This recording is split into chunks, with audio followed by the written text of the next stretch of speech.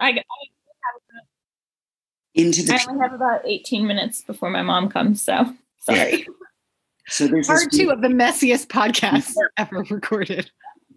There's this weird pyramid structure, and Nate and Lisa are in there, and she's touching it. She's touching it, but she's also saying that she understands where he's coming from, because it feels like he blindsided her before, but now she's like, I'm not happy either. Do you want to say hi, Will? It's too late, babe. There you are. I will. Hilarious. Complete with dad jokes and everything. All sorts of people. That's all I got. That's his specialty. Lisa admits that neither of them are happy. She wanted him to change, but that's not fair to both of them, but they had to try. And it seems like they're having this like amicable breakup. But then Nate says, well, maybe what if we just start from a different place and stop pretending? Can I say something here? I actually like his plan B, but I made note that Simone and I had a conversation the other day about an ex-boyfriend of mine. And she was like, we had to try. And she was like, but I was like, it was a poor choice. I chose this one dude over a bunch of other options at the time. And and you guys probably witnessed in real time that it wasn't the smartest choice. And Simone seemed to think that like the love we shared, the time we had together should have been worth it. And I was like, it's kind of how I felt about it. So when she was like, it's good we tried, they have a baby. It's a different situation, but I see both the beautiful side that Simone sees, like it's good that we tried, and then they also like, or are you just wasting my time? Anyway. I do too. I mean, I like that he's trying to start a new chapter here. He says like, we can be friends. And she's like, do you want to be lovers? And he says, uh-huh. I hated that. Sorry. The term lovers? Yeah. No. Gross. Should have been like, were we still going to bang it out? Like, is there a better way she could have phrased that for you? I don't know, but I do think the pyramid is cool. And I know that the pyramid shape is supposed to have all these meanings. And I thought it was interesting that they were in a triangle when the third leg of their love triangle comes in. They welcome Brenda on in. And I'm like, why would she come in? She opens the door and it makes such a loud noise. And she kind of like shakes a little bit. Rachel is still killing it as a comedian. And then she has to crawl in, which is kind of embarrassing. I mean, they had to crawl in too, but it's kind of funny to see her, groaning and crawling. It's not attractive. You're the resident artiste, Briana. What's this about? Like, it's modeled after ancient blah, blah, modern continuity. I tried listen to that scene twice and I didn't follow it because I'm not that deep. It's exactly how people talk about art. I mean, Nate was trying to be deep. That's how I read it. When Brenda, he says something about past, present, future. And I thought Brenda was going to say something like, oh, that's so deep, and roll her eyes, but she didn't. I was disappointed because it was Brenda 1.0 would have talked shit. Yeah, she did say something like, that's really comforting. Yes, she did. I wanted her to say, you're a dumb for saying that. I also wanted to know if she was uncomfortable because she walked in on them sort of like canoodling. And a couple times he touches her back, which I think is clear for him to make Lisa feel secure. But I would also think it would make Brenda feel uncomfortable. Mm-hmm. Sidebar, when he's saying like, what if we just start from a different place? That's the scene they chose for Peter Krause at the SAG Awards the next year. And remember, Briana and I discussed like the Ruth scene was kind of like, what? Like they could have chosen some really amazing acting or a shirtless scene, and they went with that one. So go figure, SAG. There has to be a reason for their choices. Lisa says, I wish we never had to leave. So what? Now she feels comfortable with Brenda and Nate in a pyramid? From one scene to the next, she wants to be on like a desert island with just the two of them. Simone. She's crazy. Claire's work has been purchased by Fifi such and such. Rochdale. She quickly figures out that's Russell's porn name. And I just wrote, he's so disgusting. I thought it was really sweet that he bought it and that he said it was going to be worth money in the future, that art's an investment. And that means he believes in her, and him believing in her is a much bigger gift than him spending $75 on this piece of art. And I think she recognized that too. I mean, at first she's embarrassed or insulted. I would be too. But then it's really nice that he believes in her to such a degree that he wasn't going to let her piece not be purchased. And he didn't buy it under his own name. He like constructed a whole deluge. Wow. She's obsessed with Russell all of a sudden. Billy and Brenda are looking for their mom in the gallery. They can't find her, but Brenda's like, fuck it. She has a phone. She can call it. And the clickety clack sounds of their shoes when they were leaving the gallery makes me think of teachers walking down the hallway in clickety clack shoes. And I really enjoy that sound. That's all I had to say about that. You're welcome. So do you and Trevor ever play footsie the way Ruth and Arthur are? I can't even. Able to watch. They're so gross. I can't watch them. Then they spoon and the glasses come off. He asks for permission. Might I remove my glasses? Please do. It's like the weirdest foreplay ever. I can't stand it. I can't watch it. I did not enjoy it. I do not enjoy them together. I like Ruth. I don't like him, and I don't like them together.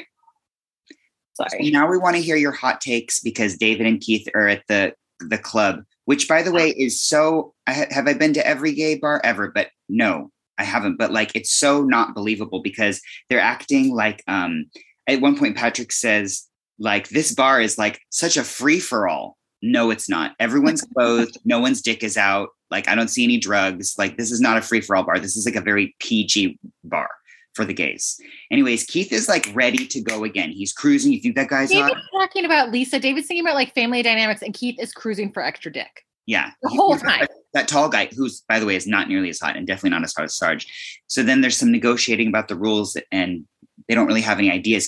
David, the only one he can come up with is like, maybe kissing is just between us, not anybody else. Keith's fine with that. And then David says, what about Patrick, his friend from the chorus? And Keith's not into it. He thinks it's creepy for it to be someone they know. I agree with him. I agree. But he goes off to talk to the tall guy, and Patrick and David talk. So Simone, what do you think of this? So a few thoughts.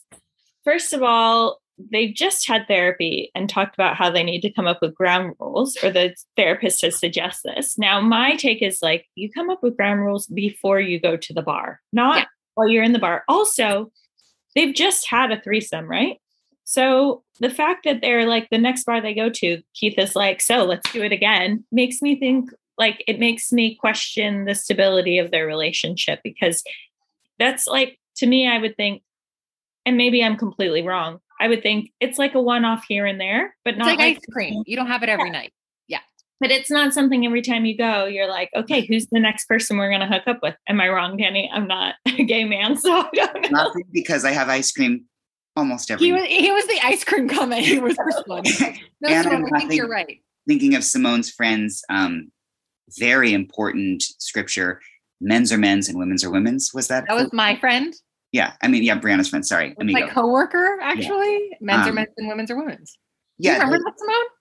Yeah. There's some chef or cook at Chevy's who just, like, the rules were different because simply men's were men's and women's were women's. Well, to your point, Simone, we're getting from this that for David, it is a one-off, and for Keith, it's a anytime they can get it. Yeah. And so that makes me question the stability of their relationship. I think they're in different places in their relationship, but haven't they always been? Yeah. But are we all on the same page as Keith that Patrick would not be the right third? Yes. Definitely on the same page. Yes. Brenda comes back home, which is Margaret's place where she's living. What's she see? Margaret and whatever his name fucking. Olivier. Margaret's having Margaret's climaxing as Brenda comes in.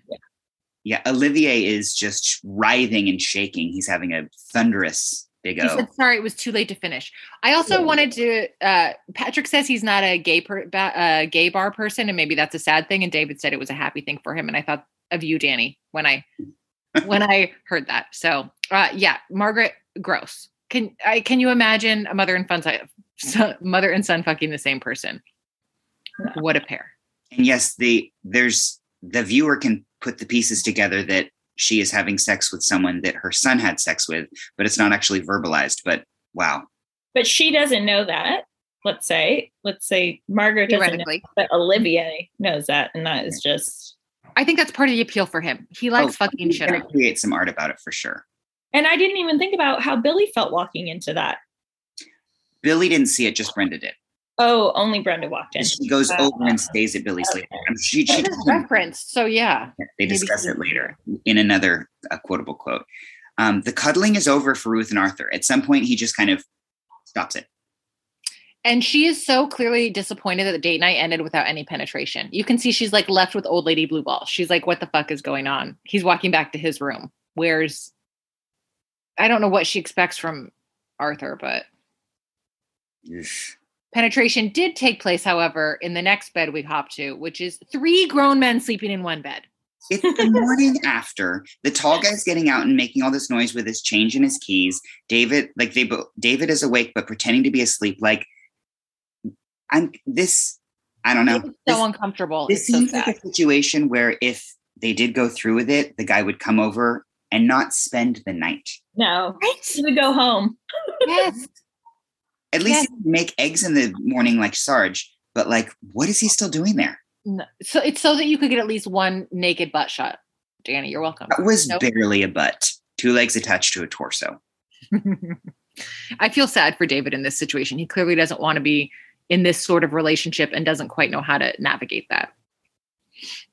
Nate and Rico are now at the funeral for Melinda, still making it about themselves, talking about people can be deluded about love. No one can change who you are.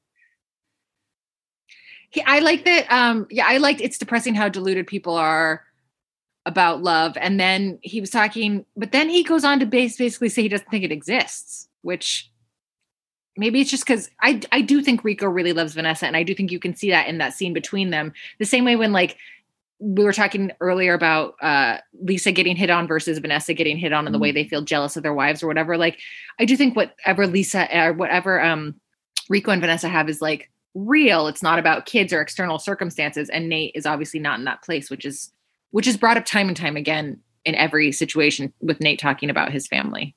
It's sad. Then Vanessa's at work and her coworker is like, Paxil? No, you should try Celexa. And then just free flows, pours pills into bottles very willy-nilly. Not safe. It's unethical. That's all I had to say about that. Yeah. I'm just trying to speed things along. I know Simone's on it. I know. So Brenda wakes up at Billy. She spent the night there. And he's like, she needs to go back and get her stuff. And he says, I can go for you if you feel like you've seen enough of mom's pussy. She says, can we talk about how beautiful Billy's place is? Oh, yes, those windows. I know. And I thought about Brenda's place in the first season and how she had such an amazing place. I literally commented on the same thing in my notes. Like, how do these people afford these homes? Because the lighting is beautiful. Yeah. Yes, I could do it for you. If you feel like you've seen too much of mom's pussy the last few days. Who could ever see too much of mom's pussy? It's like a trip down memory lane. Is that what you wrote down, Danny? Clarity. Yeah. She said it would be helpful if he did come and help her. And she's staying there temporarily. And then as she walks off screen says, I can't believe how much money I've spent fucking up my life. That was almost my favorite quote. That's a good one. I thought you might like that one. If I weren't so cheap, that would have been better for me. I think my favorite quote was from this scene. I don't take care of anyone else, so I'll be forced to take care of myself theoretically. Mm-hmm. I like that one. That was a good one too. Aww. Hi, cutie.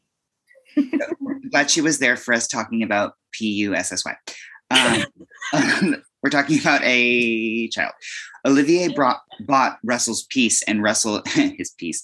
Russell's very disturbed by it. Is it a head trip? Is it a lesson? And Claire's like, "What? Why are you so disturbed by it? What's going on?" Her radar's going again. It's the power dynamic again, which means Russell bottomed. That's all I have to say about that. Well, yeah. So that made me question whether there's something between Olivier and Russell based on what happened between Billy and Russell, or Billy and Olivier. Olivier, yeah, I think there is, and I think him buying that piece is contributing to that dynamic. Has it happened? Has it happened? And have I not seen it? No one has seen it. It's only been vaguely alluded to. Okay. And then in the final scene of the episode, Nate comes in and watches Lisa sleep in a non-creepy way. She fell asleep. Beautiful light again. Yeah, exactly. She fell asleep while Maya was, playing in her playpen nearby, and she wakes up and he says he's happy to see her. And there's again beautiful lighting, so it ends on an uplifting note. Have they started this quiet, intimate? I think it's a nice moment. Yeah. Well, quickly, Simone, we're going to go through we already said our favorite quotes, so our rating and our VIP. Do you want to go first? Sure. Claire is my MVP, with maybe Brenda being my runner-up. Okay. And my rate, you want my score? Sure. I gave it a 6. Fair enough. I thought it was a kind of boring episode. The bathroom scene might be the best scene in the whole thing, I think. Do you want me to go next, Annie? Well, can you just bid really briefly why Claire's your MVP? Oh, I just loved her. I mean, I know we only saw her in the art show sprinkled through the thing, but I just kind of loved seeing her, like, her processing kind of herself in that show, in the art, like through the art show. I don't know. I just liked it. I thought she was like flawless. And like I said before, Brenda, I really enjoyed Brenda in this episode and just kind of seeing her in a different way. Yeah. Me? You. My favorite quote was the one about the widow and depression, but there's a bunch of good ones in there. My rating is 7.2 out of 10 because I decided to be very specific. And as I've said to Danny a couple times, I kind of go with my gut for who the MVP is. And I agree that I really liked Brenda in this episode and I love Claire all the time. But for the second time, I've chosen Lisa as my MVP. And not because I like her character, but because her acting is great. Like you could tell she was relieved when Nate was like, actually, let's just be friends who fuck. And she's like, you could see her face was like full of relief. And when she's embarrassed in front of, when she's terrified, when Brenda walks up to the cheese table, she looks terrified. Like she's an underrated actress. And even though her character is so icky and gross and she and Arthur should exit together, I feel like I can't deny that that's good acting. I agree. I have double MVP of Lisa and Brenda for their scenes together, their chemistry, the different sides of Nate. And I'm giving it a 7.5 because automatically it's got to have at least that if Margaret's in it. I like the gay stuff is amusing. And I love it when something brings multiple characters together. Mm-hmm. Keith and Margaret doesn't get any better than that. Well, Simone, next time you come here, let's find Jessica and go throw a ball at Brianna's grandpa's house. Thank you so much for being with us again. Any parting words of wisdom, ways to avoid COVID outbreaks in the USA? I have no idea, but thanks for having me, guys. It was fun. Wilder. We talk about you every episode anyway, so it's only appropriate that you be here. Wilder, did you enjoy the episode? Wilder! She walked out of the room just now. Any 2 cents from everyone's favorite 50-year-old? Not this time? He didn't even watch it with me this time. Because we're we're watching it in order and listening to the podcast. So this one I watched on my own out of order twice. Well, we'll have you back. Sacrifice. Yeah, we'll have you back soon. Thanks for making an opening in your schedule.